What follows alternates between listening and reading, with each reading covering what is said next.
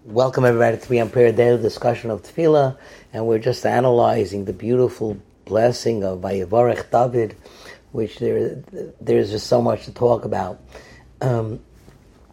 Yesterday, by the way, I mentioned the interpretation of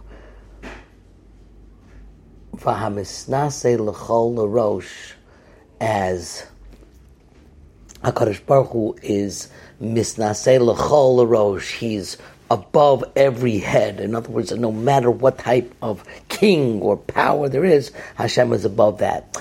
But in conjunction with Election Day, I'd like to just share an explanation that the Radak brings, which you look carefully and we read the word slowly. It says V'hamisnaseh l'chol l'rosh. It doesn't say V'hamisnaseh l'chol rosh. Misnaseh means he lifts up. L'chol, everybody. L'rosh, to head.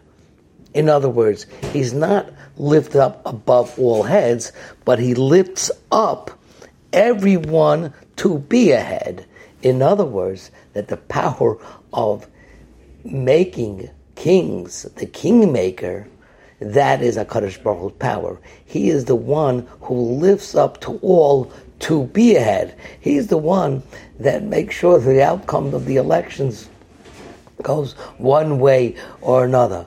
Indeed, there's this concept of Bechira, which means choosing. We can choose, but somehow those concepts of miraculous turnarounds in elections, or whether somebody gets in correctly or not correctly, there's a lot of machinations behind the scenes. Certain times, a series of events that occurs in the world that all of a sudden flips the constituents to vote one way or the other.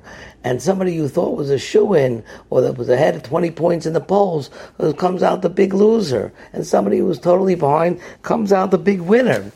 And HaKadosh Baruch Hu is called V'hamisnaseh l'chol l'rosh. This has been 3 on Prayer, and it's available on all podcasts.